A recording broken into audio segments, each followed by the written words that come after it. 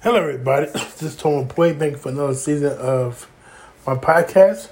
Today's episode is all about the NFL and the San Francisco 49ers. First, I'm going to talk about NFL. The NFL this year is very interesting this year. It's very even.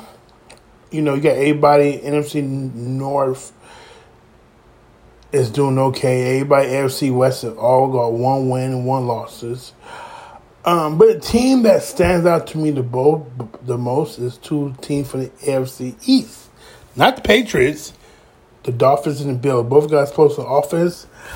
Both played this week. I think I got the Bills winning it by 10 points. Oh, 13. No, I think 10 points. And another team that is really good right now, I don't think nobody is really talking about it, is the Giants. Giants got good defense, got good running backs, got good receiver, but they quarterback to play good. Don't be surprised by them. The Green Bay Packers, they need to do something. They need to get another receiver.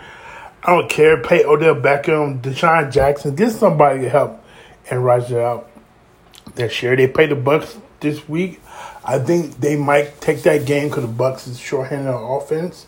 And if Julio Jones come back, that would be good. But you know, last week they had Godwin, Julio Jones, and Mike Evans got injected, so that's good.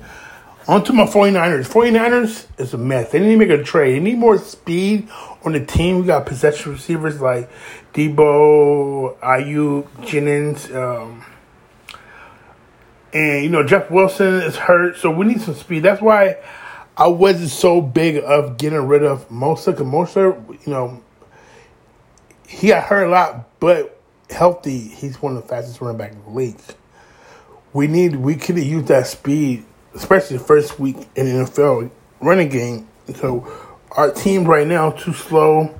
We got Jimmy G as a quarterback back. I don't know why Kyle Shanahan rushed our first year pro rookie quarterback.